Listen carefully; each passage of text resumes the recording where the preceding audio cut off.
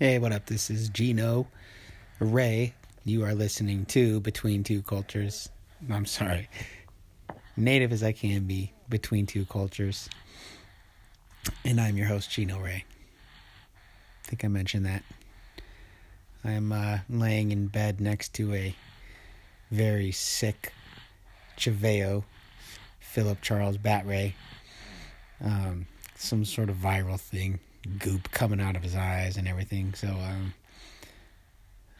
just laying here relaxing and listening to him snore. Having a lot of fun with the podcast. This will be episode number 6. So 6 weeks into it, interviewing a person I've never met before, but was kind of put in touch with by a guy I work with. His name's Quentin Gardner. Fascinating story, and this is going to be the longest podcast I've done to date, just because there was so much to cover. So we basically broke it up into 2 parts. We're kind of just getting his personal journey, but then we're going to talk about his band Full Metal Jackson, which is a heavy metal Michael Jackson cover band. So and we went for an hour 2 nights ago, and we could have gone on even longer, but I want to make this somewhat concise and try to hold the listener's attention. But really interesting guy, really wild story, and he just had been I think wanting to tell this story for a while. So I'm excited. I'm going to be talking to him in a couple nights to kind of do part 2 about the band. And that should be pretty interesting, because I want to know how you come up with a Michael Jackson cover band that plays heavy metal. The idea is just funny to me. So had a good time last week episode with Nikki and Noah, and talking about interracial relationships. And I got a text from Noah afterwards just saying that they had thought of some more examples of I guess things they had bumped into or encountered or whatever as an interracial couple. And that's what I found about doing these podcasts, is I always think of something afterwards that would have fit so well, or been a good follow-up, or been a good direction to take it. But what can you do? I've done 5 of these, so I think it's all right if there's a couple wrinkles. And on that note, as far as being 5 episodes into this, I am definitely looking for people that whether they're mixed or they have a view on race relations now or race relations back in the day, which was a Wednesday.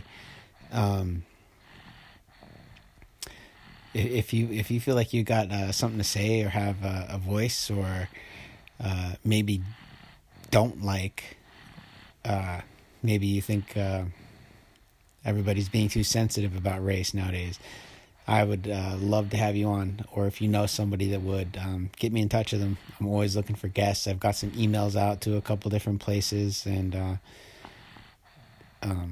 definitely looking for people to have good conversations with. So you won't make any money off of it, but you will be helping me out. So on that note, let's go ahead and get into Quentin Gardner part 1, and then we will get into Quentin Gardner part 2. Thank you for listening. Let's go.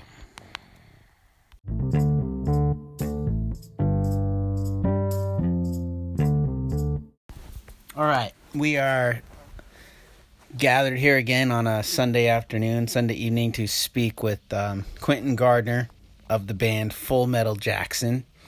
This is a very interesting interview for me, because this is the first time in this podcast I'm interviewing somebody I've never met before.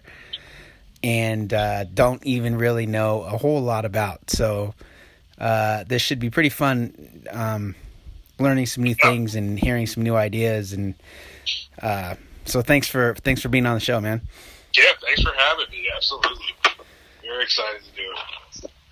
Okay, so now I'm going to get some of this wrong, I'm sure, but your parents are... I was told they're either classically trained musicians or they're opera singers, or what's the story there? They're opera soloists. So they sang lead and supporting roles in operas all over the world. So all across America, Europe, Asia, Australia.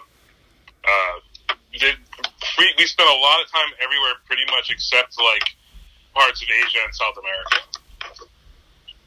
and Russia. But they're opera soloists. And are they both black? No. So my dad's a white guy.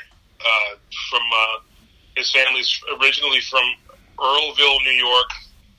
Tiny little, like almost a hamlet, I guess, like just a tiny little village in upstate New York. And my mom's family is from Smithfield, Virginia. Represent, shout out Smithfield Meatpacking Plant. And she was born. It's kind of a really interesting thing about her origin is we're not really 100% sure about it. Right. Her mother's black. And up until a few years ago, she thought she shared a father with her closest sister. And she was always told growing up that they had the same father, and he was black and Native American heritage. And he was, by all accounts, a pretty gruff person, and he was and into some shit. I mean, there was, the kind of shit that goes on in the swamp in Smithfield back in the day. My grandmother, I don't think when the kids were young, but she eventually ended up running like the local Negro speakeasy in Smithfield. So she was like selling gin for a nickel a shot or whatever out of her place, and obviously there's no regulation, so all kinds of shit would go down at the house. But her, my mom, like I said, my mom thought that she and her sister shared the same father, and then a few years ago, well, maybe about half a decade ago now, I was thinking about starting a food cart business. Probably even longer ago than that, probably like 6-7 years, and I asked my mom if she had any pictures of her father, because I was, I wanted to give it kind of a family theme, and I wanted to show my ancestors and my very white grandfather, who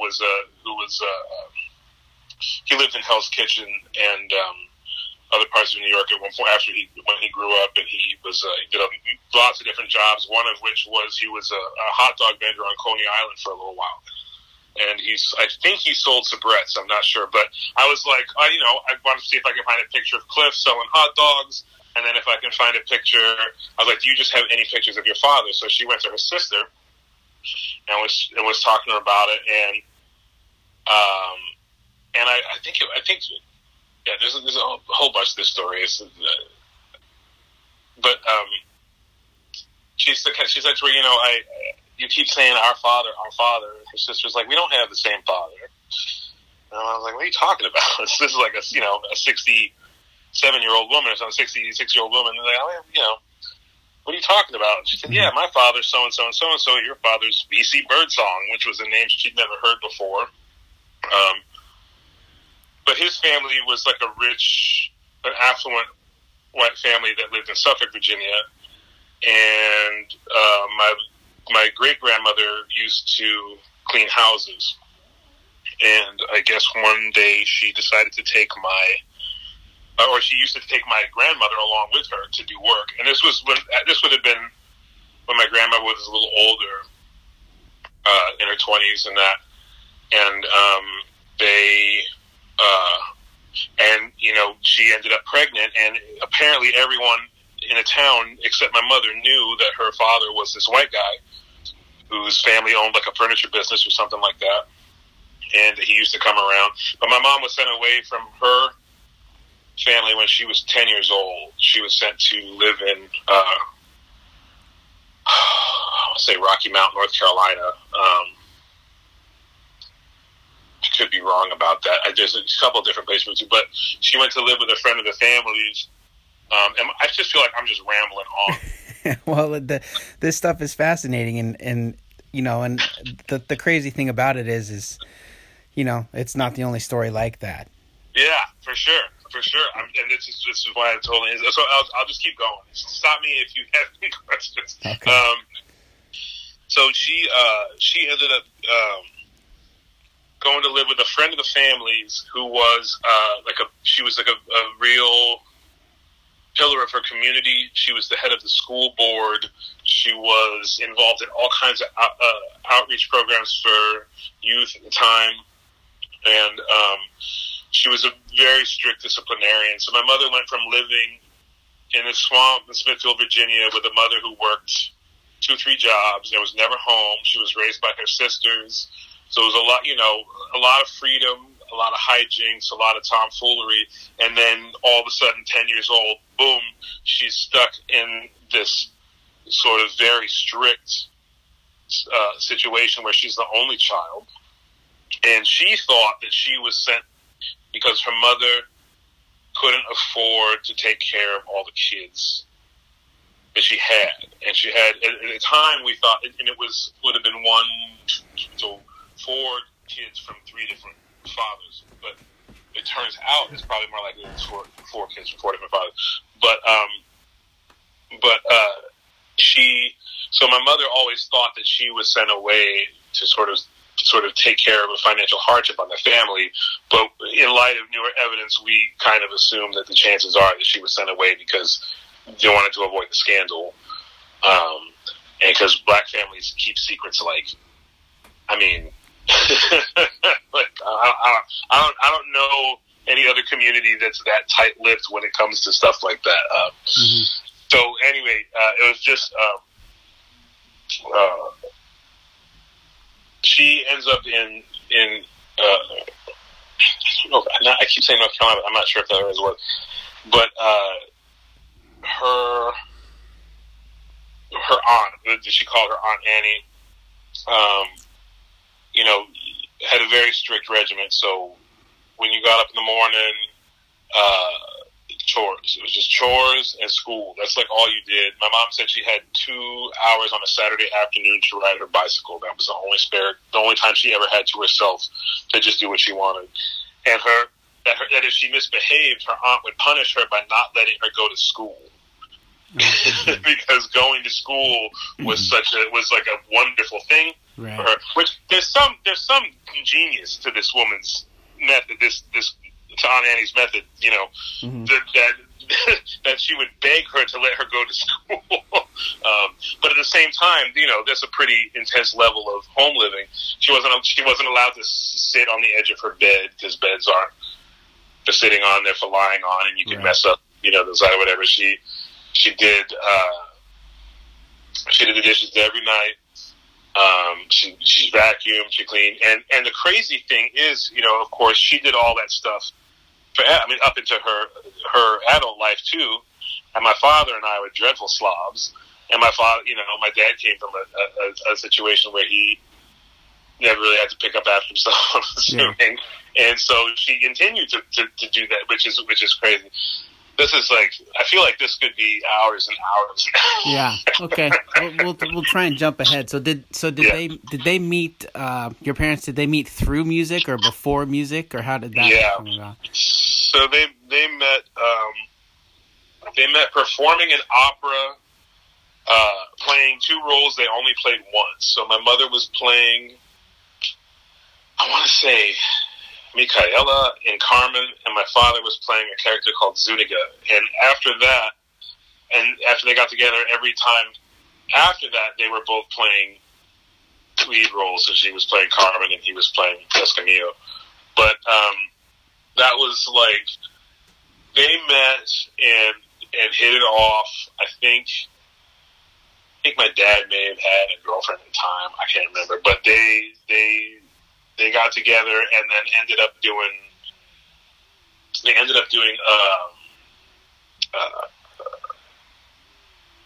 some sort of a rarity, an opera tour with this guy Peter Brook, who was a very famous theater director, English theater director who worked out of Paris. And he had this theater in Paris called Les Bouffes du Nord, and he decided he was going to do an opera. And so he did a theatrical adaptation with full music of Carmen, and took it around the world. And they did that tour 3 times, I think. One of which I was in utero, and then two of which I was, or maybe one before I was, but at least I think 2 of which I was on. So what year would that have been then? So that would have been like 1981, and then when I was alive would have been like 84, 85, I think, like around that time. Mm-hmm. And so that's how they met doing Carmen, and then they got together and they started doing this. They moved to Binghamton, New York, which is where I was born, which is no one really knows much about Binghamton now. It's one of those little American cities that just got decimated by economic, depression and all kinds of other industries moving out. IBM was actually founded there, and built up very big, and there was like a lot of stuff going on there. They had, like some musicians like Slam Stewart, who wrote that song, The Flatfoot Floogie. He lived there. And they had this opera program, Tri-Cities Opera, TCO, which was founded by this guy Peyton Hibbett, this guy Carmen Savoca, and Placido Domingo went through their program. That was kind of like their big original claim to fame. So there was a lot going on in this place. And there was also factory manufacturing, weapons, Lockheed Martin, people like that. And then all of a sudden, everything just kind of pulled out all at once. So it's this kind of gritty, industrial sort of town with a flourishing opera program. With a flourishing, just art scene, kind of, in general. It was like a really interesting place. And it was very multicultural. And there were an inordinate amount of interracial relationships right around the time that my parents were together as well. So a lot of my friends growing up were mixed, or a lot of kids that I knew. Mm-hmm. And it was a kind of a utopic place. I remember it from my childhood. Just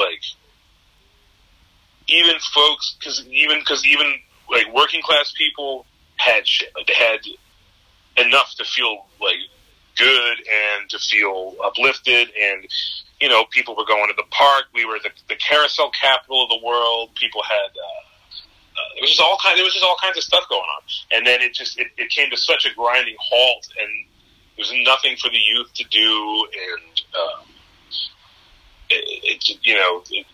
in this landscape of joblessness and boredom, of course, it's just nothing good breeds in that environment. And anyway, getting off the track again, but so my parents, they met, and they go to this to Tri-Cities Opera, to this opera program, and what they did at TCO was they would basically, you would pay for your lessons, they would get you sort of cheap housing, because the people that were on the opera board, a lot of them owned a bunch of real estate in the city. So you would get this like affordable housing that was nice, and you would only have to work part-time, and then you would come to your lessons, and you would pay for those, but then you would, when you performed, you would be paid for your performances. So you got to see what it was really like on a small microcosmic scale to be in the opera world. And they both excelled in this program. And what ends up happening is after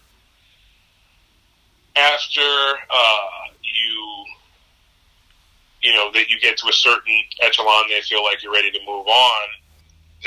They would take you to opera houses in Europe, or to places where people they knew worked, and they would audition you around, essentially.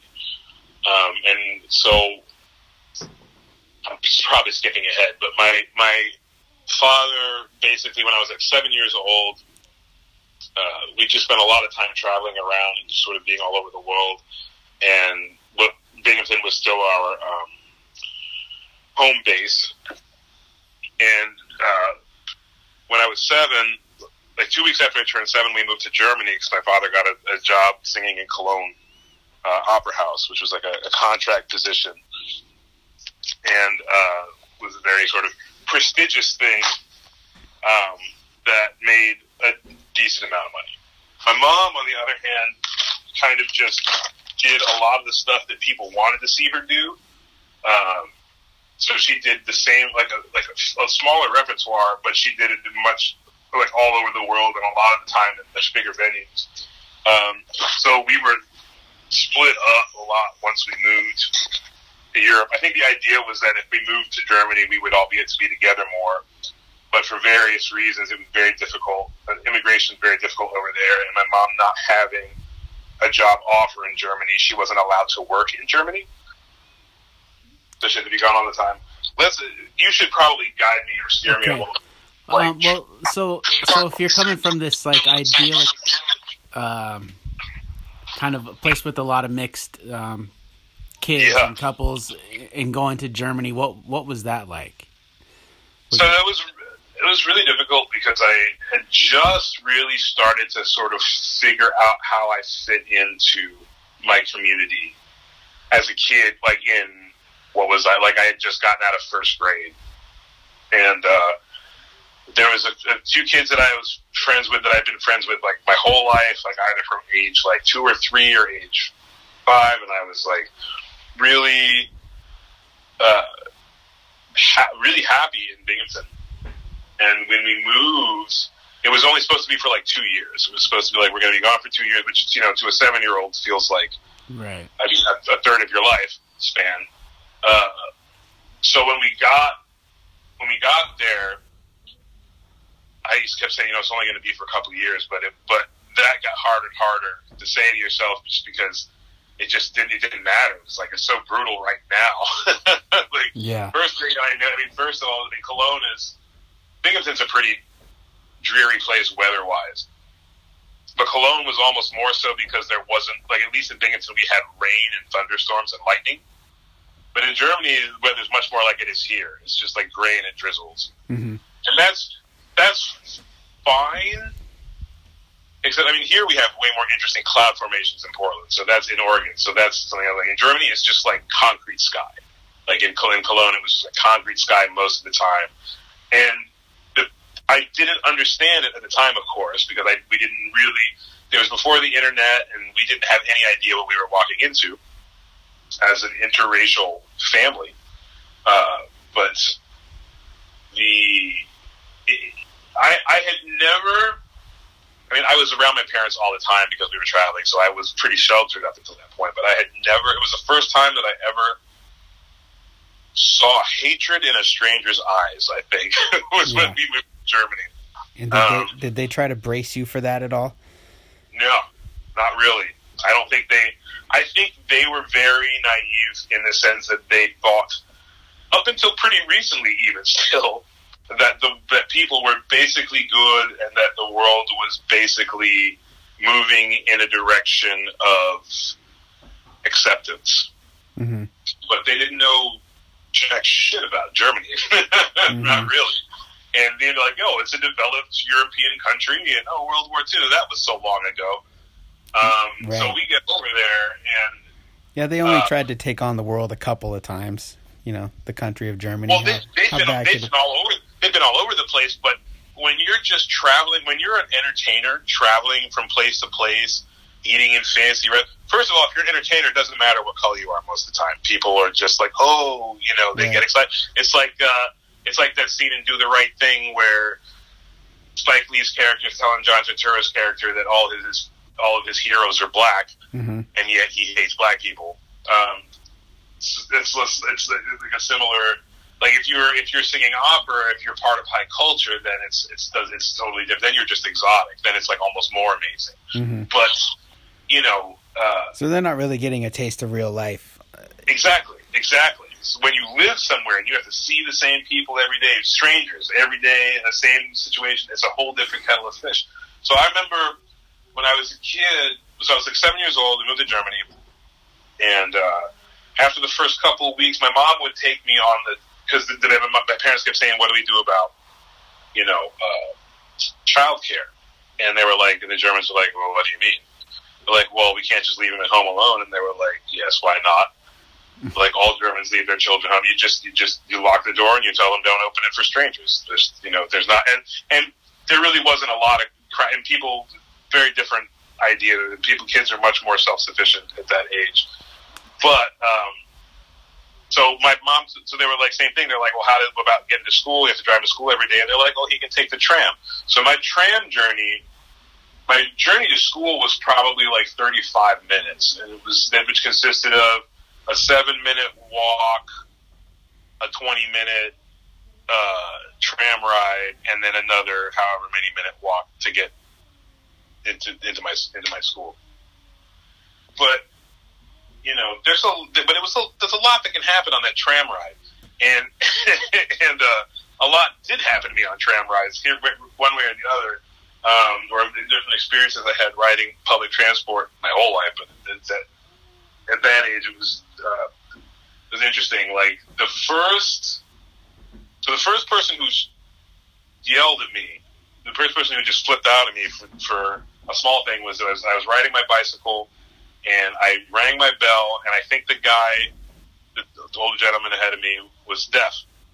I mean, I had a hearing aid, but I scuffed his pants with my wheel, and the dude just lost his fucking shit. Turned around and got right in my face, and he was like wearing one of those crazy little Bavarian hats with the feather coming out of it, which is interesting because that's not a very Cologne thing to do. And he's yelling in my face, and he's pointing at me, and he's telling me that my mother's going to have to pay for his laundry bills, and he's calling me a little beast and all this other whatever. I had never experienced anything like that. A stranger had never flipped out on me before. Certainly not a completely grown person, and I was a child. So that threw me through a loop. And that was all in German. I ended up going back and talking to my mom about that. And she was pissed because just a couple days before we had been on the tram, and the first thing we realized when we got to Germany was like, oh shit, people are staring at us. And not like, looking away, like people, like every single person on this tram is staring directly at us. Yeah.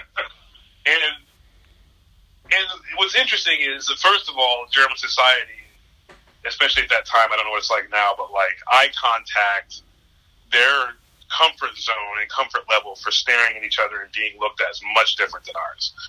And there was actually a study that was done sometime like in the late 90s, I think, or like the early aughts of like the different countries and how many seconds to the second that it's acceptable to look at somebody, depending on where you are. In Germany, it's very long. You can just look at people. But it used to drive my mother fucking crazy because she was just like, what the fuck is wrong with these people? Yeah. Why, and she literally, she ooga booga'd some people. Like, she would just look back at people, ooga booga. Because she was like, what the hell are you staring at? So this guy, I stepped his pants, he yelled at me, I was like, whatever. The point of this, though, the next part of the story is, once I started riding the tram by myself, the first person who ever beat the shit out of me in my life, was the first black person I met when I got to Germany. I was riding the Max, and this kid walks up to me, black kid, and, you know, for the first time in my life, my heart kind of jumped at seeing a black person as opposed to a white person, because, like I said, I grew up in a very multicultural environment, and it was the first time I was like, oh, God, like a young, brown-skinned person, like, this could be a good moment, right? Yeah. So he comes up to me and he starts talking to me. I don't understand German. So I just kind of made some like, hey, I don't understand you motions or whatever, like, sorry. And at the time, I had no idea what was going on in his mind. But now, he was probably like, what the hell, little light-skinned ass mother, what do you think, you're better than me? You can't talk to me? Mm-hmm. I don't know what he was saying, but those are the hand motions he started making. How much older was he? Huh? How much older was he? Maybe like a year older than me. Oh, okay. So if I was 7, he was maybe 8. Okay. And so we start, and he's still trying to talk to me, and I'm just like, hey, man, I don't understand you. And he just gave me this look like, wow. And I got off the tram and started walking to my school, and he was following me, and he was talking to me the whole time. And at some point, I started to realize, like, this isn't going well. Like, something not good. And then he just picked up a big stick and just started beating the shit out of me in the street. And the craziest fucking part was, fucking German grown-ups are walking past 2 kids with backpacks on their backs, obviously walking to school. One of them is thrashing the other with a big stick, and no one stopped. No one even looked in our direction. Wow. And that shit happened, then proceeded to happen for I don't know how many weeks. Like, he just kicked the shit out of me every time I saw him on my way to school. And my mother finally got wind of it. And she was like, what the fuck? Like, you know, she didn't say that, but she was just like, you know, you can't let this kid beat on you. You got to stand up for yourself. She's like, you know, you got an umbrella. He hits you, hit him back. And I was looking at her like, you don't know this kid. Yeah. I don't know if that's a good idea, but I was like, whatever. My mom told me to do it. I'm going to do it.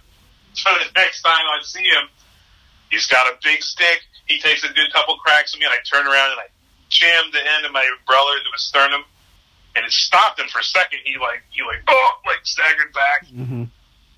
And then when his eyes popped back up, I knew I fucked up. I don't even remember the beating. He just fucking wailed on me. And then my mother realized that his mother worked at the opera house that my father worked at in the dance department, because she put 2 and 2 together and was like, these are literally the only 2 black people we've seen, like only 2 people of African descent that we've seen in Germany since we moved here. She's like, this can't be a coincidence. She's got to work. Because so many other people we knew that were races that weren't common other races to be there, Turkish or Bosnian or something, were almost all involved in theater somehow. So she goes into, and then my mom was this kind of mom, and she goes into she didn't tell me she was going to do it. She goes into the opera house, and she goes into where this woman's dancing, and she goes, oh, hi. She's like, you must be so-and-so. She's like, oh, yeah. She's like, oh, you know, my husband, Jake Gardner, he sings here at the opera. And she said, oh, yes, you know, I heard him do Don Giovanni or whatever. That was great. She said, yes. My mom said, you know, our sons go to school together. And she said, oh, really? Oh, yeah. She's like, Brees, right? That's your son's name, Brees? And she was like, oh, yeah. And she said, yeah. She said, I just have to tell you, if your son ever touches my son again, you will be hearing from me, and it will not be as pleasant a conversation as the one we're having now. I promise you. Or something to that effect. Right. And then he never fucked with me again. But there was like so many lessons learned over the course of that series of weeks of him bullying me that I couldn't even learn until way later on, because I was stuck in Europe for so long, and I had no concept really being mixed race and having a white dad, like, there is a certain level of privilege that you experience that like, and I didn't really,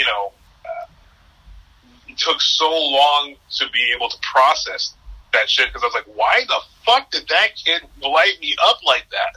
Like, I just, What do you think it was? What was his big beef? I think that he saw the first African descent person that he'd seen since he moved there, and he tried to make a connection, and that person poo-pooed him, and was a light-skinned American, whatever, thinks you're better than me, motherfucker, and that probably broke him a little bit. Mm-hmm. You know what I mean? But he didn't know that I just didn't speak the language. He didn't know I just got there. There's no way for us to have that conversation. Right. Yeah. Because of the language barrier. So it was, yeah. I don't know what it is. And it's, I asked myself so many questions. After being in school in Germany for 3 years, so from age 7 to 8, so 7, 8, 9, I was in school in Germany. I ended up being sent to boarding school in England, partially because I had started to get into situations my parents didn't know how to control. Like, when I was 9, like a 13-year-old skinhead beat the shit out of me on the train. I mean, we had a fight. I did pretty good, but he was 13 and I was 9, and he fly kicked me in the head like Bruce Lee, and I didn't know how to deal with that at that age. So, few would. So So they were like, you know what? We don't know what's going on. Like, we don't know if we can handle this. Both of them. My mom was gone most of the time. My dad was working. They're like, he needs to be in one place. It would be great if he could be somewhere he could speak his own language, and like yada yada yada yada yada. A lot of justifications. At any rate, I ended up going to boarding school in England at age 10, and the second African kid I met, black kid I met, like really in Europe, was the first, gave me my first black eye. Wow. This kid, Alfred Sombo, who was Zambian. Now, no fucking idea what I'm walking into here. Like, what we had researched was what people had told us, and other folks that my dad had met in England who he'd stayed with, who we very amicable with, had told him that, the father had gone to this school, both their kids had gone to this school, that it was a great place, and that, and they seemed very, very well adjusted and happy, and so it was like, yeah, sure, and people are clamoring to get their kids into these kind of schools. So my parents thought, maybe this is a good option, and they'll get a great education, yada, yada, yada. And so anyway, I go to school, meet this kid, Alfred. Like, I had spent so much time around adults because we'd always been traveling. So I wasn't really used to being around kids all the time a lot. And even a lot of the kids that I got along with when I was younger were kids that were, a little less rambunctious, a little more, I don't know what the right word is, but they just, not mature, but just not just so fired up all the time. Yeah. And these kids, some of them had already been in boarding school for a couple of years, so they'd already been separated from their parents from a younger age. The first time the headmaster put us in, by the way, when I got left at school, like, I broke down. Like, I did not do good. I cried for 2 fucking months, pretty much, just straight. And every time, like, the first 2 years of going back to school, every single time was brutal. Every single time was just like, don't want to leave my parents, don't want to go fucking back there. Mm-hmm. And then eventually that feeling goes away, which is another whole kettle of fish. But this kid, the first night that the headmaster turned the lights off and walked out. So my first boarding school room was 8 kids. So it was 4 beds and then 2 bunk beds. 3 bunk beds and 2 beds. Or 3 beds. There was a lot of kids in this room. Mm-hmm. And as soon as the headmaster turned the light off, I can't remember if we had to say a little prayer before he left or whatever. He was like, and he's like, all right, good night, boys. It's like, good night, sir. And he turns the light off, and he walks out, and then just fucking bedlam. I mean, like, madness. Like, kids are jumping on their beds. Kids are running across beds. Alfred Sumbo, tiny little African boy from Zambia, just jumps in the middle of the fucking room, bare-ass naked with a big Vaselined up cock, and just goes, ah! Ah! And just shaking his dick around. I'm like, where the fuck am I? Like, why have I been sent here? This is insanity. Kids are just fucking like, I don't know. It was just madness. So, but that poor fucking kid, I didn't really, again, I didn't realize, you don't realize all these things when you're young, but he just got shit on all the time. Him and his cousin, Charles. Alfred and Charles came from Zambia, and from what I get, he would tell us stories about his dad, and I would be like, these sound made up. But then after I was in the boarding school system for a while longer, I was like, yeah, maybe this songs are made up. But he would talk about how his dad was my dad is a very aggressive, violent, scary man, and people are scared of him. That's the way he put it. And then he had a lot to do with weapons and fighting people. And they had this guy who looked after them, and their dad put him up in London, and it's like a shitty little flat, Uncle Willie. And they fucking hated Uncle Willie, because Uncle Willie was like the equivalent of like a super, super country ass motherfucker. Like one day they're like, he's like, our father gives us so much money every week to spend for ourselves. But when we go to Uncle Willie, he always takes our money. Gee. Last time he made us spend our entire allowance on a video cassette, and then spend 2 hours trying to figure out how to make a video cassette play without a video cassette player. I'm just like, this is this kid's life. But he asked me one day, he says, Quinton, do you think I am a good boy? Now, I'm a black American kid. If another black kid asks me if I think they're a good boy, my natural response would be like, no, man, you bad motherfucker. I'm not going to call another a good boy. We just don't have that terminology really in America in the same way that they did over there at the time. But I said, no, man, you bad motherfucker.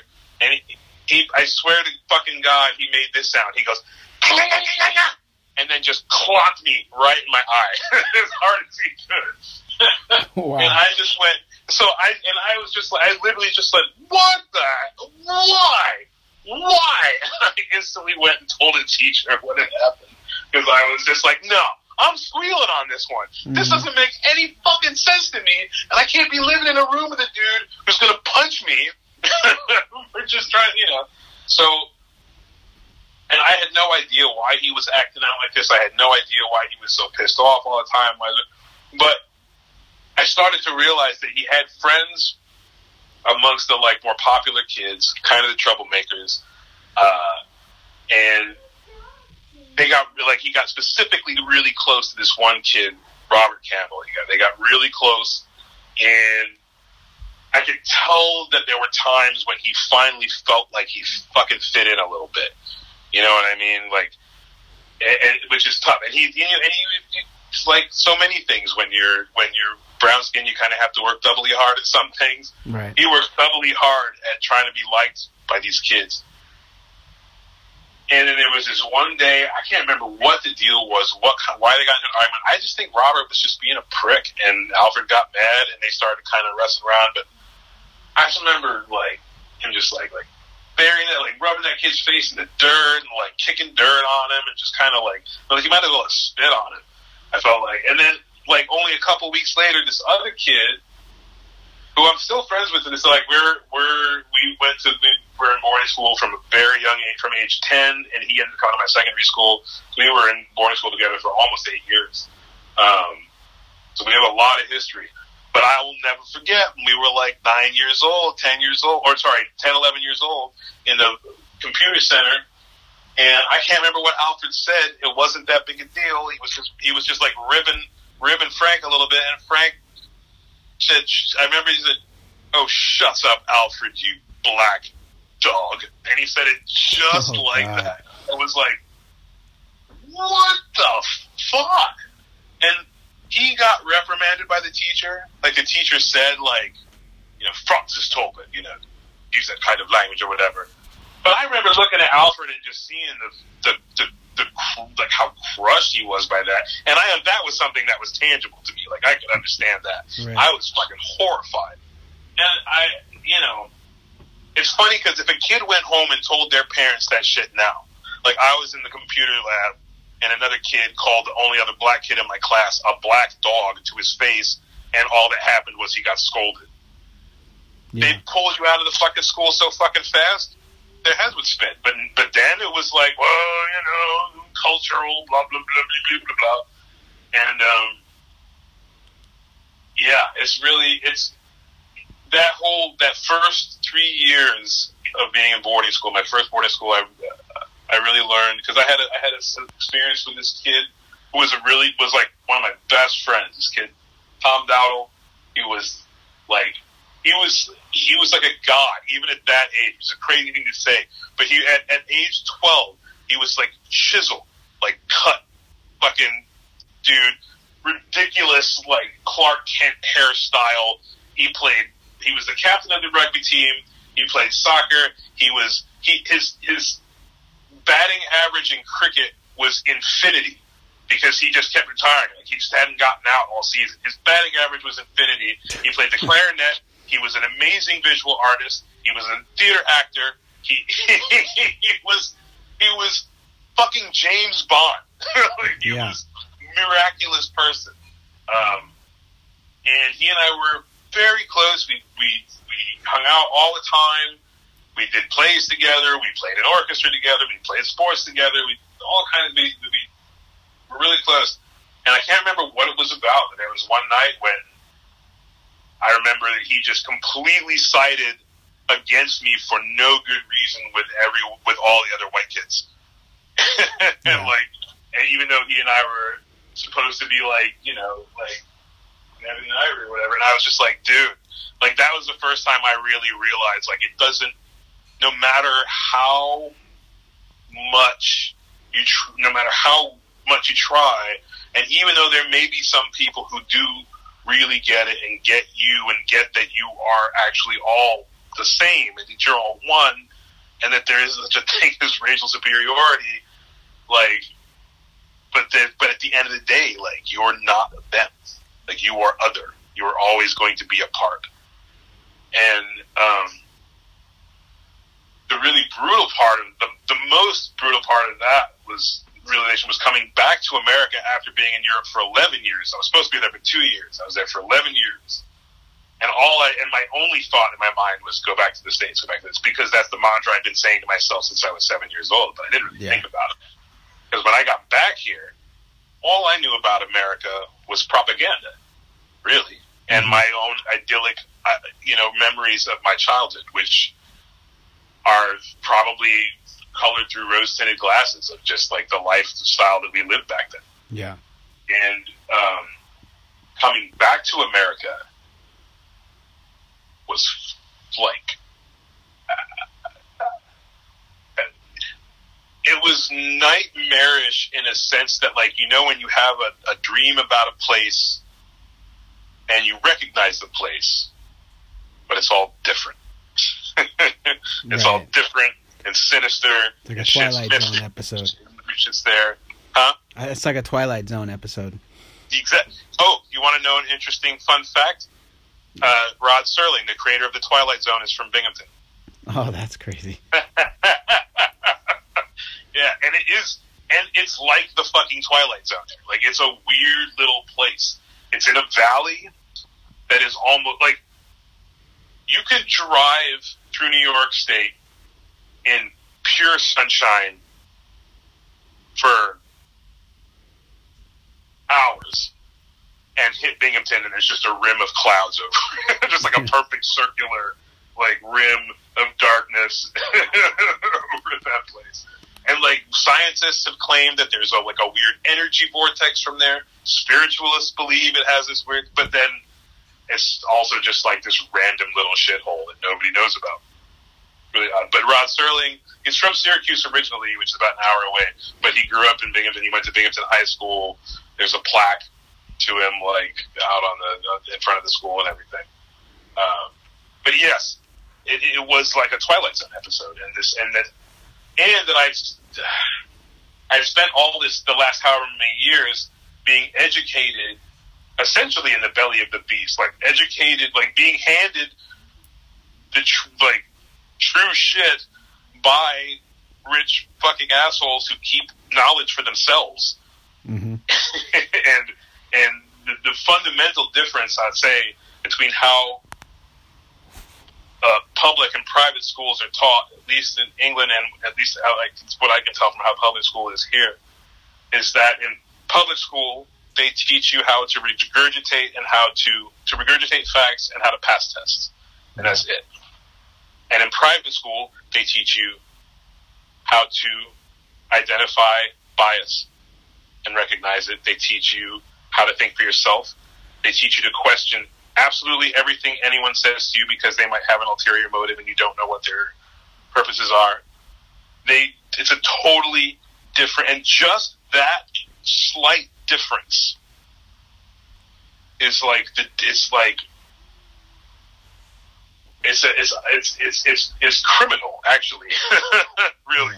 And when I came back and saw what was going on with American propaganda, the American propaganda machine, which I remember writing to a friend of mine after being here back here for about 5 or 6 months, and saying this American propaganda machine would make Joseph Goebbels cream in his pants. Like the Nazi Germany, Stalin, like these people cannot conceive of the level of insidiousness that is present in every moment, every day of Americans' lives. Like, it's fucking bonkers. And what's weird is when you're gone from a place for a long time and you come back, it's almost like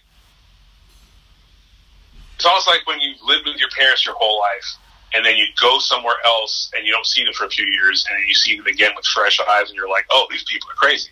Right. Like, it's like that kind of, you have that kind of, like, I'd been gone from America for so long and I'd been indoctrinated into a whole different way of thinking and a whole different, little things like commercials in England are different. They're equally stupid and weird, but they're different stupid and weird.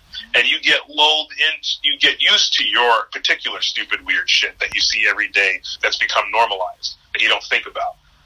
But when you go somewhere else and you see it through, sort of neutral eyes, you just go, what the hell is going on here? Like, the first thing I noticed was that every time a commercial came on, the energy levels were like Sunday, like that kind of thing. Like, we're doing a crazy closeout sale. Everything's got to go. We're closing out. You're going to do a sale. Blah, blah, blah, blah, blah. Like, it was just like, this is fucking crazy. Like, no one's that excited or happy all the time. But this was like, and I noticed that it wasn't just that, though. It was like, you go to the store, everyone's smiling. Everyone's trying to, like, put on their customer service face. Have a nice day. Like, nobody fucking says that shit. Right. And, like, there's little things where you're just like, this place is kind of different. And, not to say that other places are any better. Trust me.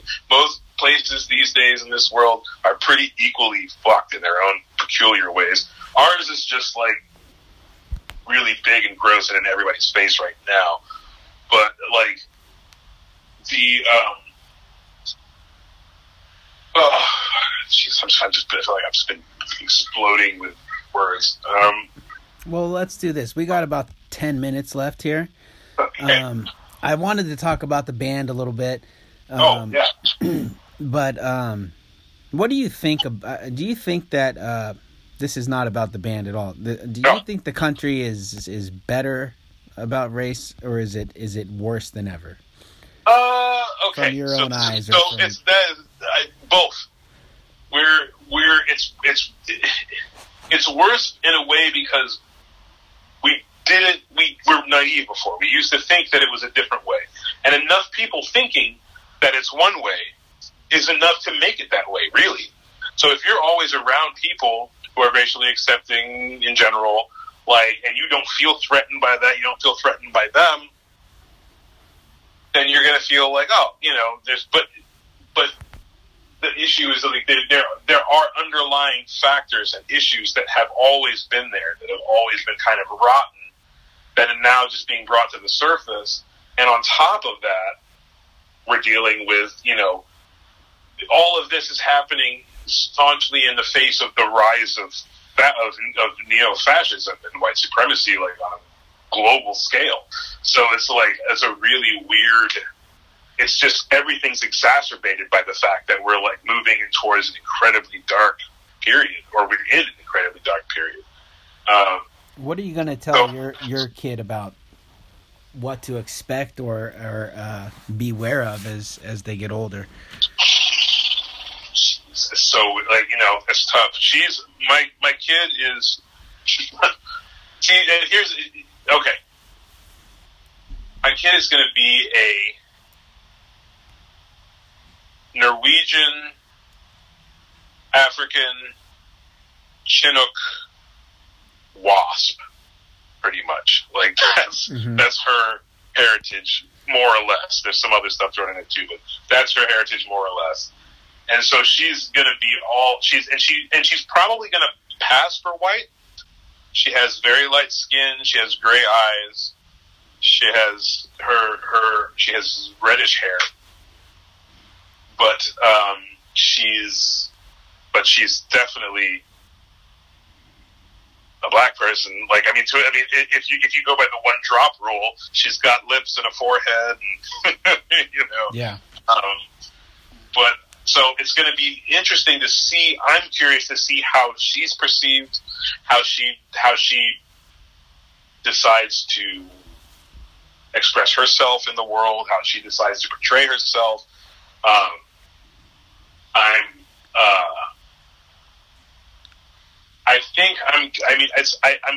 I feel like on some level you kind of have to take things as they come. Like, I don't think I want to try to prepare her for too much, because I don't want her to feel like she's walking into a hornet's nest. But I do want her to know that the hornet's nest exists. Right. So it's like, so it's kind of it's a weird balancing act. But one thing I will definitely tell her for sure. The one thing I will tell her, because I want her to tell other people who she knows who are in similar, because she has a lot of. We're fortunate that my partner's family, she has is a very multicultural family. She has a big white part of the family. She has a Native American part of the family. She has a big black part of her family. So my daughter will get to experience all of that, which is good, because I was very separated from black people for a long time, from black Americans at least, and so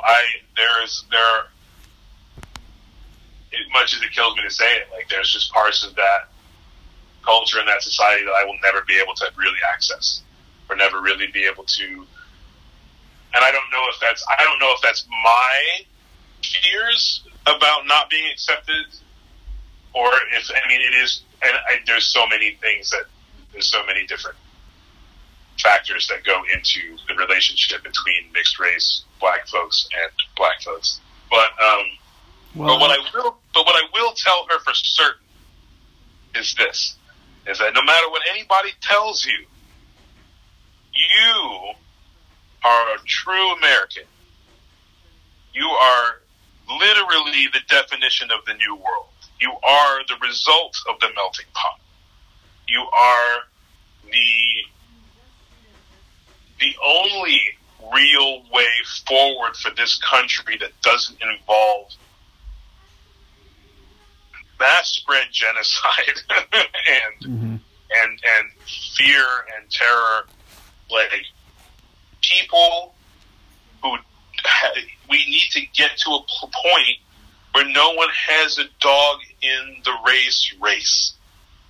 And, like, this shit that we're going through now, this fucking diabolical ICE fucking shit, this Nazi fucking diabolical fucking shit that we are all culpably a part of at this point. Mm-hmm. It's not even a new thing. Right. You know, you watch any documentary about Ellis Island, read about Ellis Island, read about the history of American eugenics. I mean, we gave Hitler the fucking idea. And American oil, Standard Oil, paid to help to put the rails up to fucking Auschwitz and other concentration camps. So, like, this is not a new thing. Right. There was a period in our history where openly, you can read it in the papers. It's not like it was a secret. They were trying to create a great white Nordic race of Americans in America.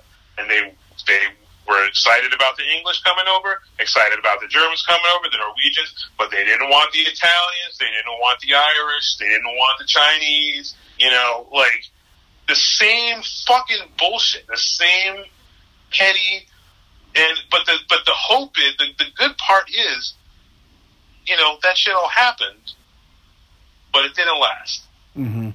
You know, and now it's the demographics in this country are so vastly different than they were. You know, those particular folks' worst nightmare is coming true. But what's so sad is that they don't realize that it's like, you know, we could be Constantinople, but we act like it's, you know, like multiculturalism is the end of the world. But like historically, if you look back and you look at times where different races of people coexisted peacefully and traded in art and traded in culture and traded in, you know, just in life, just being around people of different cultures, different backgrounds, and different outlooks, all of that shit expands your mind. That's why I think the government doesn't like it. That's why I think there's something going on, because people want to stay trapped in this very narrow mindset, the same fucking mindset that won't let people admit that climate change is real. Right. Like, you know, and again, change is scary and it's rough and it's sometimes, and it's nobody really likes it, but like, the fact that people are willing to choose violence and hatred and loathing over the possibility of unity is really, I mean, that's a whole nother episode, because I think it goes back to education, which is something that we're just trying to absolutely decimate in this country. We're just leveling it. We're just crushing education. And it's so, I don't want to be like, it's so obvious. It's so obvious what's going on here. But because there's no fucking education and nobody's learning their history, nobody can identify these things, because the history books are outdated and bought by teachers who don't have any money. And it's like, it's a whirlwind, and it's all deliberate. That's what I think. Anyway. Well, we got about a minute left. Do you want to do a part 2 about? I'm very intrigued about Full Metal Jackson, because I'm a big Michael Jackson fan. I'd love to hear how that all started and how you went from opera soloist parents to a metal. That sounds like an incredible journey. Do you want to do another one of these? Absolutely. Absolutely. Okay. I really appreciate your time, man, and rearranging your schedule to be on with me. Yeah, I appreciate you asking me to be on. And, I'm sorry it was such a just like bizarre stream of consciousness kind of rant, but you know, no one's really asked me a lot of these questions before, and I feel like they've just been like at the top of my skull, just trying to burst out. Yeah. Just trying to push it all down. So thank you for giving me an opportunity to just get some of this shit off my chest. Absolutely.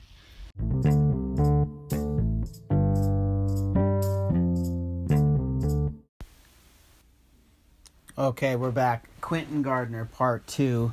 Quentin, how you doing, man? I'm good. How are you doing, man? Real good.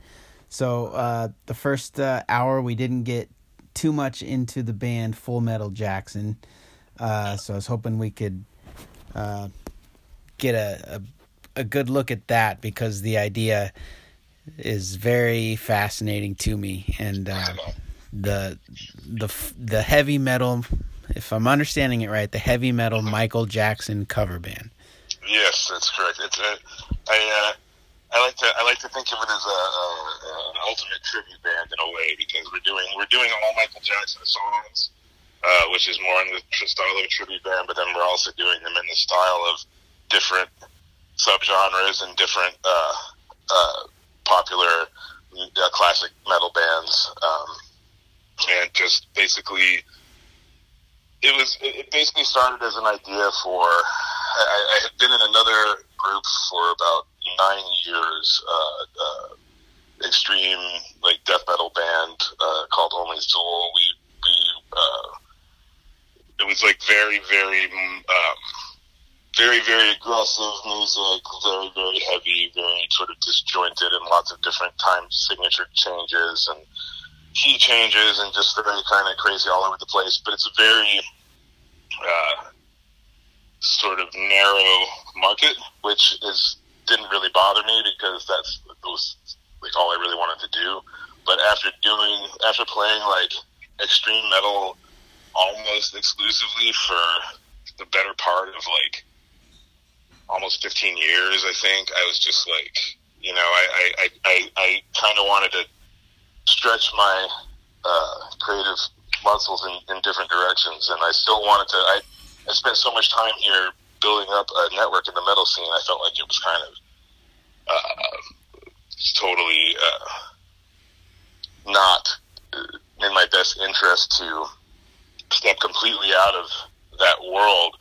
But I also was just like, I would like to be able to play some different, play through some different emotions, not just like anger and resentment and hatred and all the time. So I actually was talking to a friend of mine I used to work with, and he mentioned one day that he thought that would be a cool idea, heavy metal Michael Jackson tribute band. And I said, yeah, well, I was like, I've thought about it, I've definitely considered it, but there's too many little things. It's like, a lot of that music's really hard to make sound heavy and dark, because it's like, take ABC, for example. Right. It's a Jackson 5 song, but I'm like, I do think there's absolutely no way you could possibly take such a bouncy, happy, upbeat tune, like everything about it, the rhythm, the choice of the notes, it's just like so not evil sounding. I don't know how you could make it into metal. But as I was having this conversation with him, my brain just sort of, we were talking about Smooth Criminal, the Alien Ant Farm rendition that they did. I don't know how many years ago, in like the early aughts. Yeah. This one-hit wonder, Alien Ant Farm, did a cover of Smooth Criminal, and it was pretty terrible, as I recall. And I just remember being like, if anyone was going to do this project, the first thing they'd have to do is figure out how to fix that mistake. Like, you'd have to be able to do Smooth Criminal metal style and make it cool. And as I was talking about that, it sort of started to creep into my head, this line from the main line from Smooth Criminal, and the main bass line, and my brain started deconstructing it and figuring out a way to play it in a totally different fashion. It happened to sound like Viking metal in my head, like Amon Amarth. And I was like, I said, as we're talking, I said, hold on. I said, let me get back to you in a week. I think I might have an idea that we've kind of talked about it. And so then a week later, I was like, I think I might actually have an idea for a cool sounding version of Smooth Criminal. And then it just kind of went from there. I just kept listening to more Michael Jackson songs, and as I would listen to them, eventually, like, I would hear some part of a hook or some part of a riff that I was like, I just I'd make a connection like, ooh, that sounds like something, you know, so-and-so would do. That sounds like something, you know, Kiss would play, or that sounds like something that Motorhead would play. And then I would just kind of run with it from there. And then, you know, fast forward to now, and we're not releasing whole albums. Like I said, we're not trying to make any money off the recordings or anything like that yet, because we don't know what our rights are. But I've got, you know, probably 2 albums worth of music in my head, and then like a quarter of that's, you know, written, and like most of that's recorded, and it's just, we're just kind of slowly working our way towards, you know, just having a larger catalog of songs to draw from. But the first, yeah, go ahead. The first music that I ever noticed, you know, sort of independently was Michael Jackson, and then after that it was the Chili Peppers, and then after that it was Run DMC. So, was choosing Michael coming from a place of being a fan, or was it just was it like kind of tongue in cheek? Yeah, no, well, it's interesting. Like so when I was a kid, I think we talked about it a little bit on the last podcast, but my parents were opera singers, so right. I grew up in a weird situation where they had already kind of had their childhood music thing, and then had found this opera thing, and then after finding opera, had kind of reevaluated some of their other music choices. And they're at that weird age where they're in their 30s, 40s, and like, you know, trying to find new music that spoke to them at the time. So like, you know, my dad, when he was growing up, he was listening to cool music like Jimi Hendrix and Jefferson Airplane, The Who, and, you know, Zeppelin. And then by the time I came around, he was listening to like Bobby McFerrin and Al Jarreau, and like Alabama, like wow. really not that kind of stuff.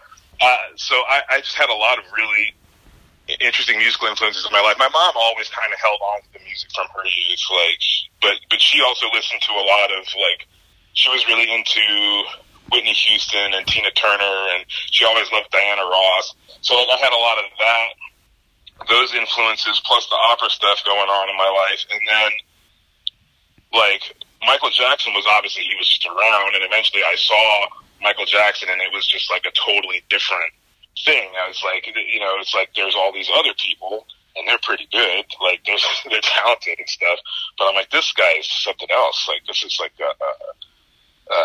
some next level shit. And when you're a kid and there's someone who can do that, you just are like, oh, okay, so like people can do that. But it's like, no, people can't do that. Right. that guy can do that. And I was definitely, it was the first thing that I latched onto of my own volition, that nobody pushed it on me. I was like, I like that music, I want to hear more of that. And so, and what's really interesting is, and I've talked to a lot of metal fans, and other metal musicians specifically, who, have some kind, where Michael was in some way formative of their, or leading for the way, you know, the way their musical path progressed. And, I think that working with artists like Eddie Van Halen, Jennifer Batten, some of the other, Slash, I mean, he worked with a lot of, different fantastic heavy metal and just great guitar players, lead guitarists. And there was all, you know, the Thriller video was pretty gnarly, like Vincent Price was in it, it's funny, all those little things that you don't think about. And then, but then there are definitely similarities between that music and the music and heavy metal, which was the next thing that I kind of got into of my own volition, because when I was 7, we moved to Germany. My dad got a contract to sing with the Cologne Opera House, and it was supposed to be just like a 2-year thing. We ended up being there for 8 years, and my parents had a lot of guilt about taking a mixed race kid from New York State to a place that they didn't know what to expect, but just to Germany. And had kind of a rough time of it there for a bit. So, like, to put it this way, I had a lot of Nintendo games, and whatchamacallit, like action figures and shit. And sorry, I just realized I left something on the stove.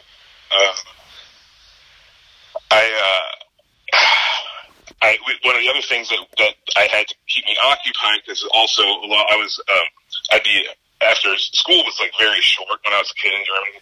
I'd get there at 8:15 in the morning. I'd come out of summer school. We'd be done by like 11:30 in the morning, noon most of the time.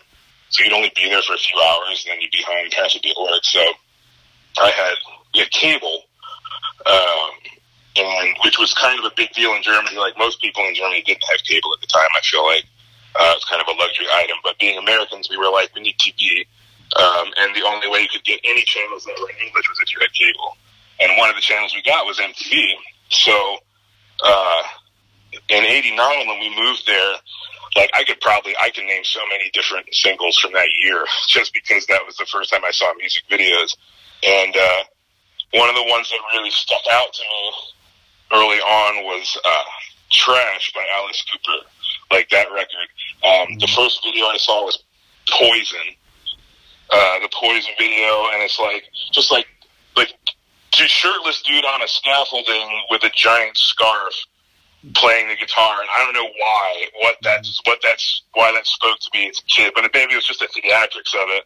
But that, and then cut to, and then there's the guitar solo, and then cut to Alice, and he's all painted up like a dead crack whore on Christmas, whipping himself with the whip, and I was just like, I like this. This is cool. And so it's kind of weird, and I was still into Michael Jackson, and as I was getting into all this other music, and then the first set of allegations came out against him, and I remember just being like, even at that age being like, holy crap, like I don't think it matters whether he did it or not, like this is really gonna taint all of this, right? Like possibly forever. And I just remember being like, this is like having so many emotions about it, but basically just feeling like mouth shut. You know what I mean? I'm like not weigh in, and I'm young, and I don't know anything about anything. All I know is they're accusing him of some crazy ass shit. Now I feel like I can't listen to Michael Jackson's music anymore. But what was crazy, what was interesting about it was, even at that age, I felt like, it's such a weird thing for someone on that kind of level to be accused of, because if they're that famous, like they're going to have the money and the power and the influence to try to squash whatever allegations are coming against them. At the same time, like how hard it's going to be so much harder to quell any rumors or any feelings about it, whether it's true or not, and like we'll never know. And like even at that age, I just remember being like, holy shit, like something that was just so purely awesome in my life is now somehow tainted, and there's nothing to be done about it. Well, I was defending Michael Jackson before any of that even came out. I mean, it was, especially where I grew up in this town on the Oregon coast, which was a pretty small kind of logging town. Like, that was he was not the artist to like. That's kind of, Hank Williams Jr. country down there, which is fine. But, it just, there was just, and so when that came out, that I think solidified a lot of what people thought of him already. And it went beyond being just kind of a weird, eccentric, millionaire. Right now he's the lowest form of criminal. Right. All this would be whether convicted or not. But it's interesting because like where I went to school, totally different scenario, but British boarding school. It was kind of the same thing, but it was like. It was different because it was like grunge and stuff. Like when I went to prep school, I was cut off from music for 3 years, like the better part of 3 years. I ended up like sneaking a CD player and eventually, but we were only allowed to listen to like religious music and like, whatever music that was sanctioned by the school body essentially. And so when I got to secondary school, it was like, oh, all these kids were still listening to grunge, which is already kind of on the outs. Mm-hmm. But just the fact that Michael had like a clean sounding voice with no grit in it was enough for no one to want to like have anything to do with him. And there was definitely an overbearing sense of like machismo, that like there had to be like male singers had to sound like men, kind of vibe going on then. And it was just a really weird, it was like, again, it's kind of the same thing where it was just like, he already kind of wasn't on their radar, and I could tell early on, it was just like, yeah. And I had already kind of accepted that people were going to have their opinions and snap judgments and whatever, and like, you know, and that there's no evidence to stand against that either. So it's just like, you know, what do you do? But what's interesting about that is when this all came around again, like, you know, fast forward however many years, and a lot of that controversy had died down. People had kind of made up their minds how they felt about Michael one way or the other. But I feel like his music had sort of been given a pass again. Like, people were listening again and enjoying again. And it's not just Michael's music, it's also Quincy Jones's music. It's fantastic music. It's amazing. And I remember when he passed, I remember people being genuinely upset. And I remember people being like, you know, and like, I could hear his music all across the country. You'd hear Michael coming out of every business and every, you know, and every few years, it's, you know, so anyway, my last band dissolved, and I was like, you know what, I spent so much time trying to make art that's about like expressing who I am deep inside or some shit, I don't know, like about, you know, or like expressing, you know, you know, how I feel about the world or how I see it. And I was like, you know what, forget all that. I was like, I want to go back to basics. I just want to do something that's just pure entertainment. Mm-hmm. I was like, what's more fucking entertaining than Michael Jackson? Right. Nothing in the world. So I was like, I just want to go and go from that perspective. I was like, my two favorite things in the music growing up as a kid, Michael Jackson, heavy metal. I'm going to put them together, put on a show. It's going to be a lot of fun. Everything was going really good. We were like, just like ramping up. Had our first single done. It sounded great. Super excited to release it. The same month, I swear to God, the week I was going to release it, I found out that the documentary was coming out. The new one, They're Leaving Neverland. And I was just like, you gotta do it. Like, Jesus. And then I was like, okay, so it's a double whammy. Number one, I feel like now I gotta decide whether or not I want to sit on this. You know, do I want to wait? Do I want to wait a couple months to release this? Do I want to wait years? Like, do I want to just, I put so much into this at this point, and, made a lot of sacrifices. I talked to a lot of people about it, and they're like, I think you just got to keep going. And, you know, there's so much. This one seems to have had the biggest impact so far as far as the history of these allegations go. This documentary seems to, because now the Simpsons episode he was in has been pulled. They don't play it anymore. This really it seems like it cemented whatever opinions people had, I think. Yeah, but what's interesting is, like, I mean, it's such a weird place for me to be in, because on the one hand, I'm watching the documentary, I'm going, geez, I'm like, these guys, I'm like, you know, why would they have any reason to make any of this up? This is, you know, it's none of this sounds infeasible, you know, but then I had this other voice in my head, because I kept saying, like, I was like, who would make this up? And then I was thinking to myself, and I'm like, yeah, but you know, people make shit like this up. You know, from personal experience, people make shit like this up. Because I had an interesting growing up experience, and experience with sexual assault in myself, just being, you know, being in boarding school for as long as I was. At some point, I was sexually molested by a teacher, and who was a very formative person in my life, who was like, was very instrumental in getting me interested in a lot of things that I'm still interested in to this day, including music, and theater and all kinds of things. And so, like, I'm listening to their stories and I'm going, man, I sympathize with everything they're saying. And then at the same time, some of the stuff they were saying, on the other hand, I would get glimpses of this other person from my past who's a girl that I was seeing in secondary school, and she, I don't know exactly what she was going through, but she had fabricated this really elaborate story about being raped and abused by a friend of the family's, and it was really intense and really insane, and a lot of people got drawn into it, like it heavily affected people's lives in her immediate sphere. And then we came to find out, like, some of these cooks had been carrying secrets around about this for like 2 years plus, and it came to find out it was all completely made up, like down to the last detail pretty much. And that, you know, all the physical signs of abuse she had on herself were self-inflicted, and you know, this is an extreme case, but there's her only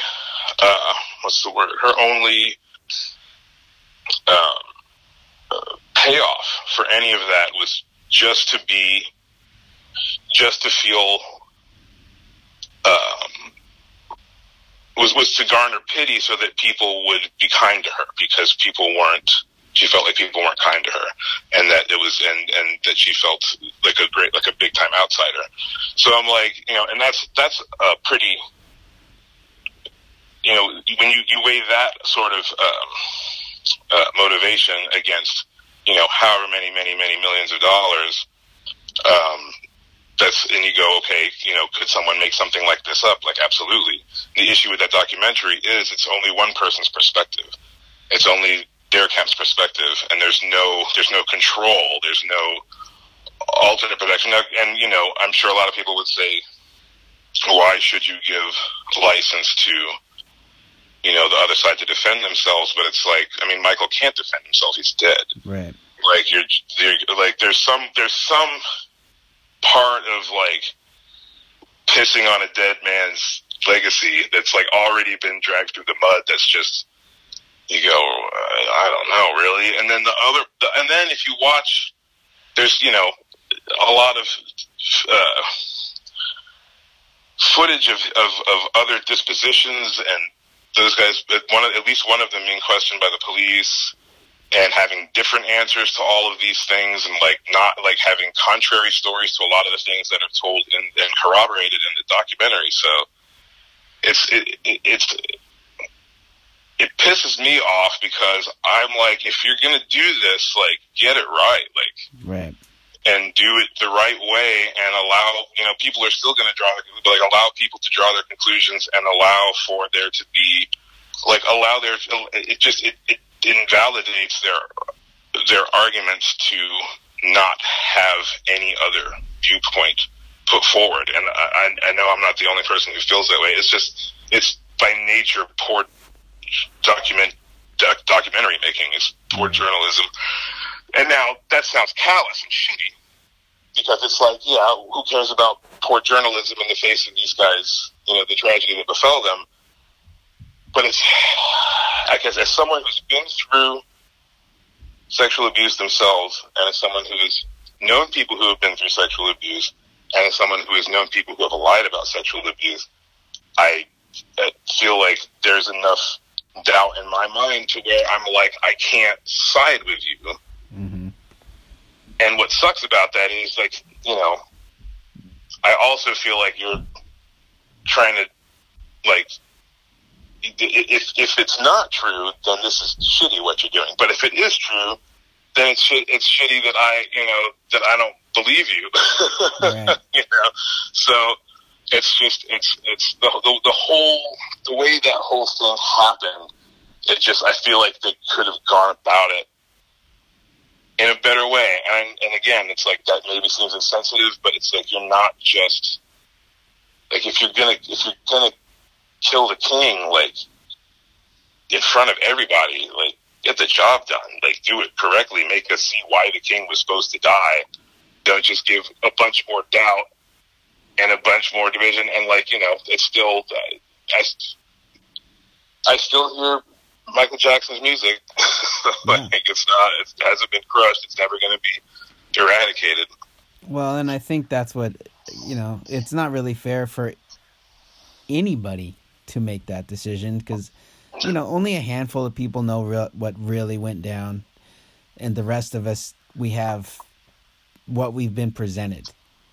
Right. And, you know, and it's hard to separate that I've liked Michael Jackson since I was 5 years old from in his music and his videos from, you know, from his alleged crimes. Yeah. Yeah, absolutely. It is, and that's something. I mean, as soon as this, like, I already when I first started this group and I invited a bunch of people to be in it, I was like, look, you know that there could be some time down the road when, like, some shit pops off or whatever. And I think I was worried more about it, like, if this goes anywhere and we make any headway and something pops off, are we going to get any backlash? I didn't expect it to happen before we were even out the gate. Right. So, like, in a way, like, I don't know. In a way, I almost feel like it's a positive thing for us, just because we walked into the Lion's Den kind of already knowing exactly what we're dealing with, and we're at that very tenuous position of, you know, trying to represent and trying to show people this sort of musical experiment we've undertaken, while not trying to necessarily champion or deride the artists whose music we're performing. And it's like a tightrope, you know, because we're trying to invoke the theatricality of them. It's like, how do you invoke the theatricality and the essence of the man without invoking the man himself? Right. And it's, but, you know, the cool thing about it is that, you know, people realize that we're not that, and we're just a bunch of entertainers. Like, we're just trying to make some fun, cool sounding music. Yeah. And really, like, all I wanted to do is, like, I just wanted to sort of show that a common thread of energy runs through all music, really. And that, you know, I was talking to somebody earlier today, like, I feel like not just in music and in creativity, but across the board in this country right now, I think people just need to just, like, turn the Scrabble board, just a quarter turn. Like, I feel like especially now, people are so reactionary and so busy looking at, you know, they've got their 4 letters left or whatever, and they're still trying to make a 5-letter word, and they just can't see it, and it's frustrating as fuck. And it's like, I feel like that's all I was trying to do, really, was just sort of take the board of music and be like, we're all doing this. And, like, what if we just turn the board a quarter turn and look at it a slightly different way? And that also was born out of not wanting to just be a band that just, you know, you get up on stage and we play our songs and we get off, and that's, you know, you see 5 bands like that, and then that's the end of the show. Like, trying to figure out a way to try to put some value back into the art form, so that we can spend a little more money trying to put on a little bit more of a production, a little bit more of a spectacle, and trying to sort of move performance back into a more sustainable art form on an underground level. Because at the moment, it's like we've got this whole pay-to-play scenario that seems to be king, where, you know, major promoters will have a big name international touring act coming through, and then they'll basically depending on who they think is a good fit, and who they think can sell the most tickets, they'll ask them to come on. Then they basically give you a bunch of tickets, and they say you have to sell this many tickets. Any tickets you don't sell, if you don't sell this many tickets, you're responsible for the money, for the difference, basically. And then anything you sell over that amount of tickets is yours. But normally, most bands can't meet their ticket quota. And so then what ends up happening is they end up putting more bands on the bill. So you could think you're open, you're playing a decent slot, maybe second or third out of a 5-band bill, and and then you're going on at this time, yada yada yada, and then that's how many ways the money's getting split, and then you find out, well, so and so's band didn't sell enough tickets, other band didn't sell enough tickets, so now they've added 2 more bands onto the bill, so now you got 7 bands on the bill, and the day of the show they add 1 more, open the doors at 5 o'clock in the afternoon, the show ends at midnight, no one's staying to watch, just stand around and watch music for 7 hours straight. Right. So now people are just coming to see the bands that they want to see. So they're just coming to see one band. They're paying full price to see one band. Many people get discouraged by this whole thing. Others don't come at all. The bar doesn't make enough money because people aren't hanging out drinking.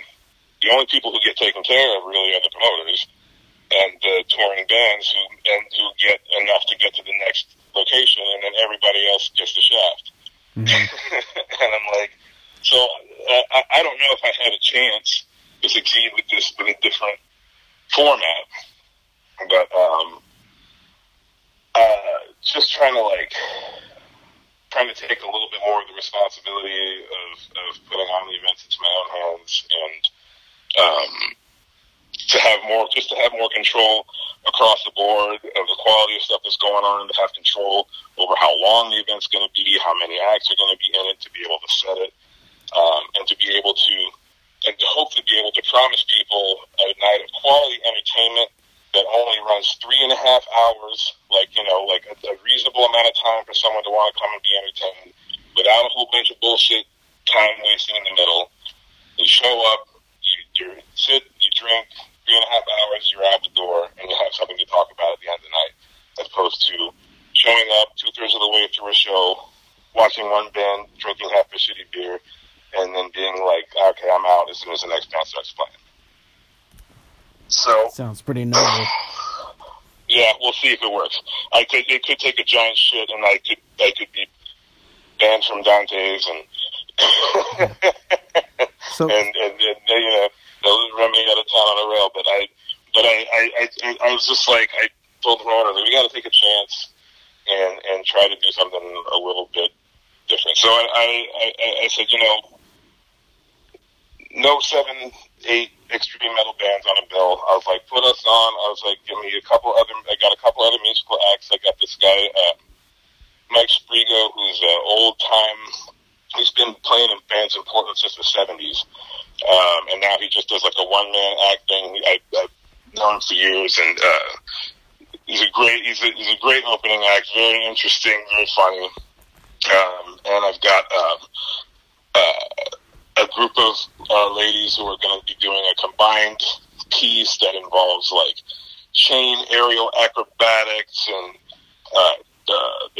there's a lead cellist who plays really crazy like haunting music over like a loop pedal and effects, and then I've got an extreme piercing opera singer who's going to do some crazy stuff with needles and singing, and then we've got a surf rock group, instrumental surf rock, called Neptune's Chargers, and then we've also got this fantastic local comic, Hijinks, who's going to be hosting the whole thing, and doing a 25-minute set. And so it's going to be a whole bunch of different types of entertainment all in one place. And I'm hoping that it'll be a night to remember. It sounds pretty good. Sounds like the complete package. So did metal have the same kind of impact that MJ did, or did it sort of have to grow on you a little?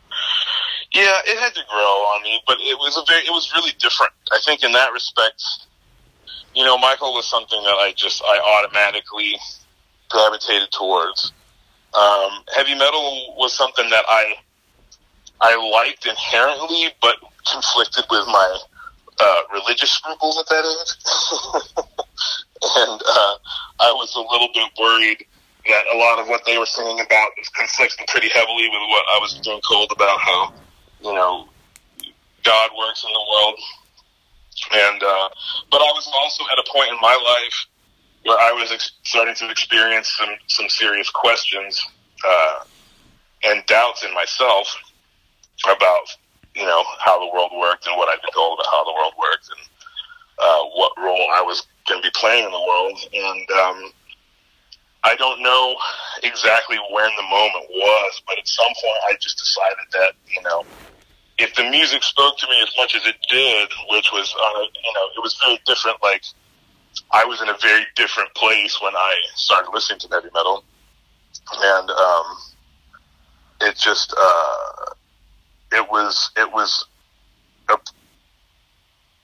it helped me at the time, like, for who I was. It, the same way Michael was very uplifting and affirming, I think, in a way, as a young kid. Like, this, like, heavy metal for me was affirming in a different way, that, like, you know, you're not crazy, and there is a lot of fucked up, stupid shit going on all around you, and people are going to pretend like it's not the case. So, like, don't let them make you think you're nuts. So it's kind of like the message that I took away from it in a weird way. And it's the one thing I will say about heavy metal that has, like, stayed true to me throughout my life. Like, a lot of, you know, your heroes will rise and fall, and people come and go, and scenes come and go, and ideologies come and go. But, like, I definitely, like if you know what you know, like, stick to your guns. Don't let anybody else tell you what the world is. Like, that's kind of what I took away from it. And it became like it became a huge. I mean, you know, MTV is probably partially to blame for that. The sort of the tribalistic sort of I don't know what you call it. Sort of environment that MTV built around being affiliated or associated with different musical genres, but it was like being a mixed race kid living in Germany. I didn't really. It was hard to have a sense of identity. Nobody had any idea. I knew anything about Black American people at all. So there's, like, no presuppositions, which is kind of nice, but it's like there's also a lot of really bizarre questions and, you know, just a lot of misunderstanding. And so, when I was, like, I don't know, I think probably 9 or 10 years old, I was at a World of Music, which was a giant, record store in Cologne, Germany, and I would get 10 Deutschmarks a week for doing chores. So that's, like, you know, bed, vacuum, cleaning the toilets, that kind of stuff, dishes. 10 Deutschmarks at the end of the week, and a CD cost exactly 30 Deutschmarks back then. So every 3 weeks, I'd be able to go buy a new record. That's all I spent money on. Didn't buy candy or anything like that. Just records. So I got to World of Music, and I was fingering through some Black Sabbath albums, and I had some hairy interactions with some Germans at that point, so I was, like, kind of on guard most of the time. But I just very, very large, tall, like old school, like, German Hesher, denim jacket, long scraggly hair, like a shirt tied around his waist, walks up to me and is just like, and talking to me very exuberantly and loudly in German, and I was just like, I was still, I think that I must have like just 9. I was like, I understood pretty good German, but I was still learning, and he had this crazed look in his face, and I was just like kind of shook my head, and he just said, English? And I was like, yeah. And he's like, American? And I was like, yeah. And he said, He said, American. He's like, do you like Black Sabbath? And I said, yes, yeah, I like Black Sabbath very much. And he says, okay. He says, have you ever heard, and he pulls his shirt open, and he's wearing a Manowar t-shirt. He says, have you ever heard Manowar? And I was like, no, I've never heard of this band. And he says, Manowar is the greatest heavy metal band in all the world. Like, I'm not even kidding. It was like straight out of a comic book. And he said, this is a good album here. And he grabs the Triumph of Steel and puts it into my hand. And he's like, you must buy this album. And I was like, okay, man. And he said something to me in German, and he clapped me on the shoulder, and he went on his way. And it was I didn't really realize it at the time, but it was the first kindness that a complete stranger had showed me since I got to the country. Wow. And it was like, so it was this bizarre thing of like, first being like afraid, like I'm about to get jumped, like I'm about to get knocked the fuck out by this gigantic person, to being like, oh no, he's cool with me, to being like, he's trying to like show me about some shit. And what was interesting, what I didn't understand at the time, was the nature of conformity in Germany and West Germany at that time, specifically, probably still to this day. But that anyone who stepped outside the norm, so like anyone who dressed differently, listened to different music, whatever, goth music, punk, metal, you were labeled an Asi, which is short for asozial, asocial. And if you were an Asi, that was like they're throwing around like kind of a throwaway word, but there was something to it, like being like you were apart from, you were like a breed apart. And I remember the first time I heard the song "Where Eagles Dare" by the Misfits, and I remember saying, "Holy shit, that's the punk rockers in West Germany." Because when I came back to the States, I see punk rockers, I'd be like, oh, well, these kids are sort of nice and cuddly and like playful. Because like the kids in Germany were like literal like safety pins in their face, Liberty spikes every day. They only wore black leather and chains. And they were not fucking happy campers. They were not pleasant. They hated everybody, but they were okay to me. Yeah. Which was weird. They left me alone. And I started to realize that a bunch of these different groups of people that had been labeled asocial were kind of like, I mean, not all of them, like, you never know. Some of them were very antisocial, but that they were actually, it was just, no, they just don't conform. Yeah. And I was like, okay, so even the Germans can't crush the spirit of this. There's got to be something to it, you know? So that was kind of, that kind of opened the floodgates for me then to just be like, screw it, I'm sort of walking down this heavy metal road. And my parents, much to their credit, just kind of let me do it. I don't think my mom was very into it. I remember when my dad bought that first Alice Cooper record for me, and like he read the lyrics in front of me, and it was just like, he's like, like, I like this lyric here where he says, "You're such a high class tramp, but when you hit the sheets, you just turn to trash." And I was like, yeah, I mean, and he's like, what, do you even know what this means? It's not really about that for me, man. It's just like the overall feel and the music and everything. He was like, all right. I was like, I may regret this, but I'm gonna let you go with it, because I feel like if I try to hide it from you, it's just gonna make it worse. Yeah. So that was kind of that, and then it's funny because I think they just thought it was going to be a phase, you know. Like he'll grow out of it, and he'll find some other thing. I went through other phases with music and with identity and stuff, but somewhere along the line, like, I don't know when it was that I was just like, no, this is me. Like, like I'm this music, this vibration somehow is in direct correlation with my being. Because I feel like if you're kind of like into heavy metal or you're not. Like there's some people who are like, oh yeah, I like some metal stuff, but they don't really. Like they can stand to listen to it, but they're not recognizing songs, you know. So was there ever a pull to produce or even listen to more traditional, I don't know, black music like hip hop or funk or blues or? Oh sure, yeah. I mean, I so when I was like 14 years old, I'd been in Europe for 6 years, and I got to go back to the States on my own for the first time. I was 14. I went back to my hometown, and I met up with a bunch of kids I hadn't seen in years and years and years and years, like since kindergarten, first grade. And they were all my friends growing up in Binghamton were almost all black. And they were really into, like my buddy Andre, he introduced me to the Onyx, and they introduced me to Biggie Smalls, and they introduced me to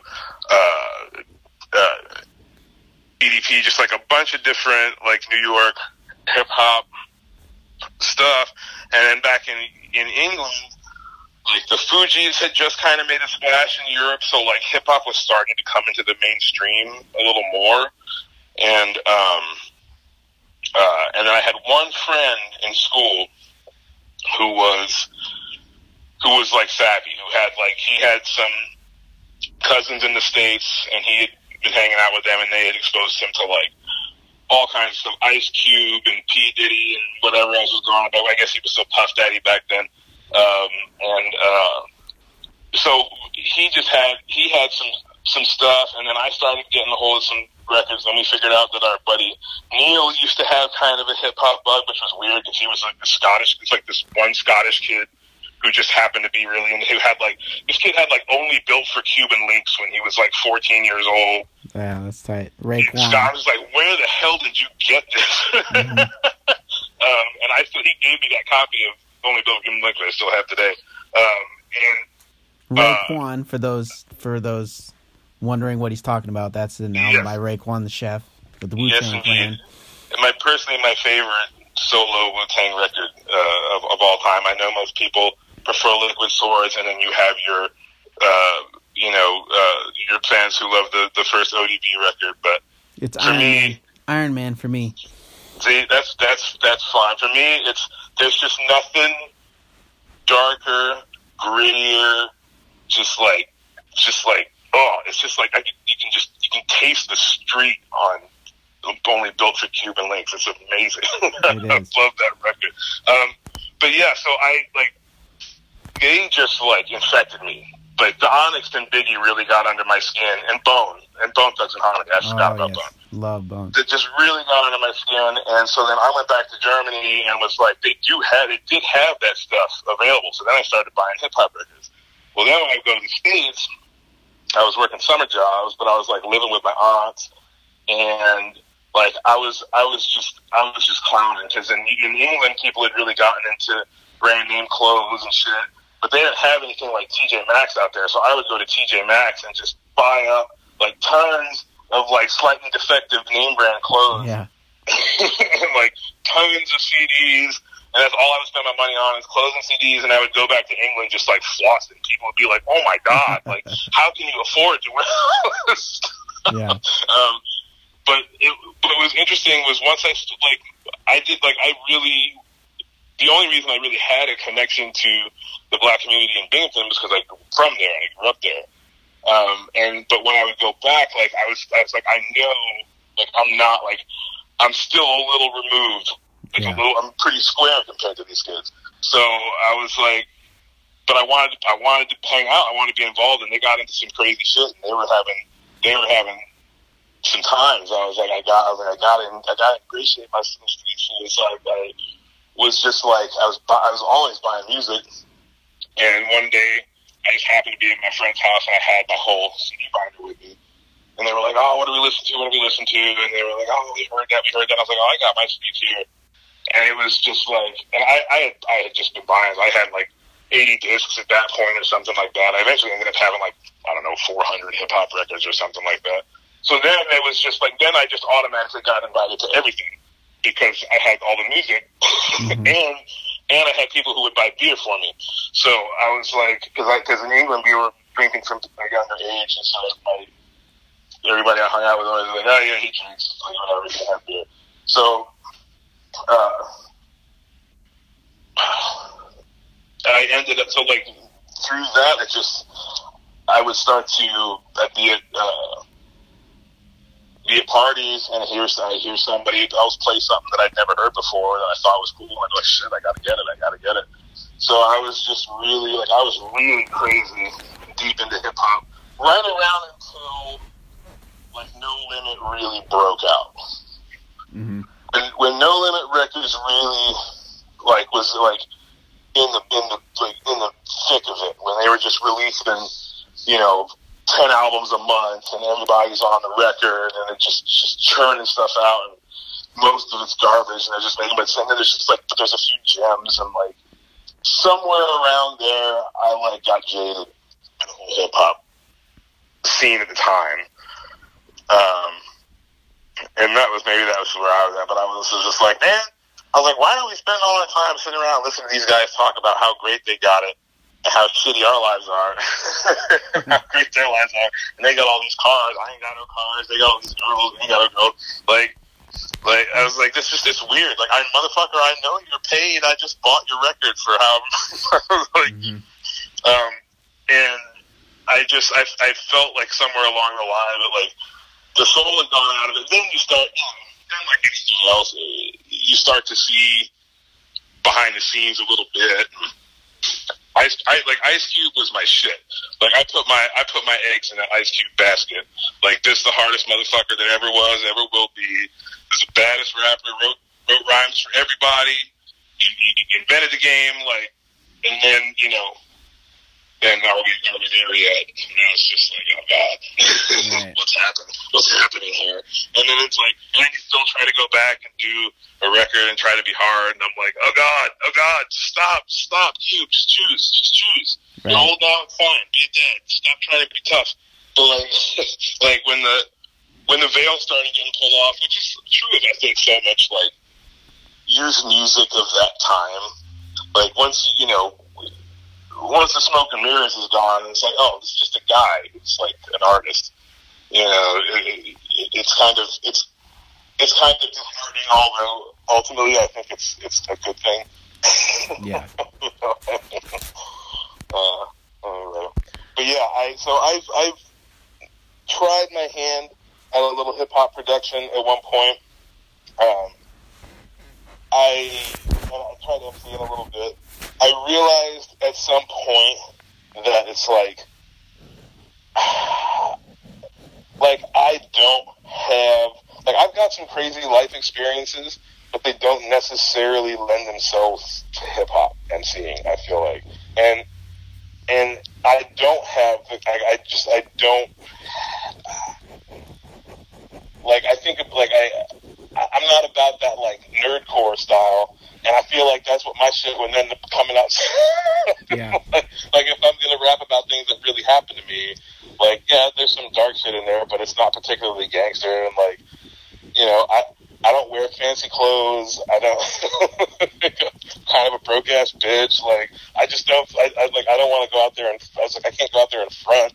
Like, what am I going to rhyme? Like, what am I going to rhyme about? How, like, I walked 4 blocks to the corner store to buy 240s of Big Bear. Like, that's not, Boston, like, So I just I was just like, I have to admit to myself that I can be a hip hop fan, but I can't really be involved in the scene because I haven't lived that life. Well, we got about 5 minutes left. Did you want to plug your upcoming show at Dante's? Yeah, absolutely. Service Night Celebration, the 30th of October, day before Halloween. $25 entrance, $20 with a costume. It's going to be all sorts of stuff. Come see the spectacle. It's comedy, music, acrobatics, and a little bit of darkness thrown in. So come check us out. It'll be the real deal. We got Mike Sprigo, Neptune's Chargers, Confessions, Hijinks, and Full Metal Jackson. What's the crowd look like at a Full Metal Jackson show? I mean, it's kind of it's interesting because we definitely have mostly a metal following. That's also because up until recently, most of the people in the group have played in predominantly metal bands. Our new lead guitarist is actually more of like a funk, blues, jazz guy, and so he's going to have a whole different demographic who are used to seeing his other stuff, coming out to check out what he's doing now, and we're really hoping to try to sort of bridge a bit of a gap, so maybe draw in some Michael fans who aren't necessarily metal fans, and to give some metal fans a slightly different approach to Michael's music to appreciate, sort of maybe just get to what's the word I'm looking for? Get to reconnect with it in a fresh way, and yeah. I think I fall into that category because, like you said earlier, you kind of like it or you don't. And right. I've had a blast at metal shows, many of them, but it's never inspired me to go buy one to listen to in my car, an album. I mean, that's a pretty common thing, I think. I think that's up until very, very recently, and still to this day. I think it's live music at the end of the day. Right. And the first time, I mean, my father, both my parents didn't see me play metal till I was playing a metal band till I was quite older. And my dad saw a rehearsal and was just like, you could sort of tell immediately. He was like, yeah, he's like, I've heard you listen to this stuff in the car for however many years. He's like, you don't really get a sense of how much goes into it till you see it. If your ear's not tuned to it, it's just like sounds like a bunch of distortion and static and screaming. Mm-hmm. And my mom too, she's more so. She does not get it. She doesn't like it. She doesn't like the music. She doesn't like the singing. She doesn't like anything about it really. But she really enjoyed herself at the show. She was dancing around and having a good time, and so we get. I think it could appeal to a lot of different people purely because we don't stick to any one style. So, if you're not really into more abrasive sort of heavy metal style, well, we got a nice easy butt rock song for you to get down to next. And if you don't like butt rock, well, we got a little gothic doom for you next. And if you don't like gothic doom, well, that's all right because we got a little Van Halen one for you next. If you don't like Van Halen, that's all right. You know what I mean? We got a little Black Sabbath number for you. So we're just trying to, like I said, the purpose of this is entertainment. And there's something about hearing songs that inherently that even you maybe haven't heard in a while performed in a completely different way. That's just, I don't know. It's just a little exciting. Yeah, I'm psyched. I'd like to check it out sometime. I hope you can make it to the show. And is there anywhere online to hear it? Yes, if you go to fullmetaljackson.bandcamp.com, we've got the single for Dangerous is out now. We're going to be releasing our new single for The Way You Make Me Feel in conjunction with this event on the 30th. And I've still got a couple of potential guest appearances as well that I'm not going to announce yet because they haven't been confirmed, but it's exciting stuff though. We'll see. Okay, that's good. Yeah, our hour's up. Thank you again for coming back for part 2. Yeah, absolutely. My pleasure. Yeah, we got. All right, there you have it. There was Quentin Gardner talking a little bit about Full Metal Jackson. Next week, I'm going to be talking to Rembrandt Street. He's a Shoshone Paiute in Navajo native who contacted me, and we are going to be discussing responsibilities we have to carry on tradition and message to future Native American generations. This ought to be another interesting episode. Again, somebody I've never met, and just they actually got a hold of me, and so we'll see how that goes. Thanks for listening, and if you made it all the way to the end, kudos to you. Have a good one. See ya.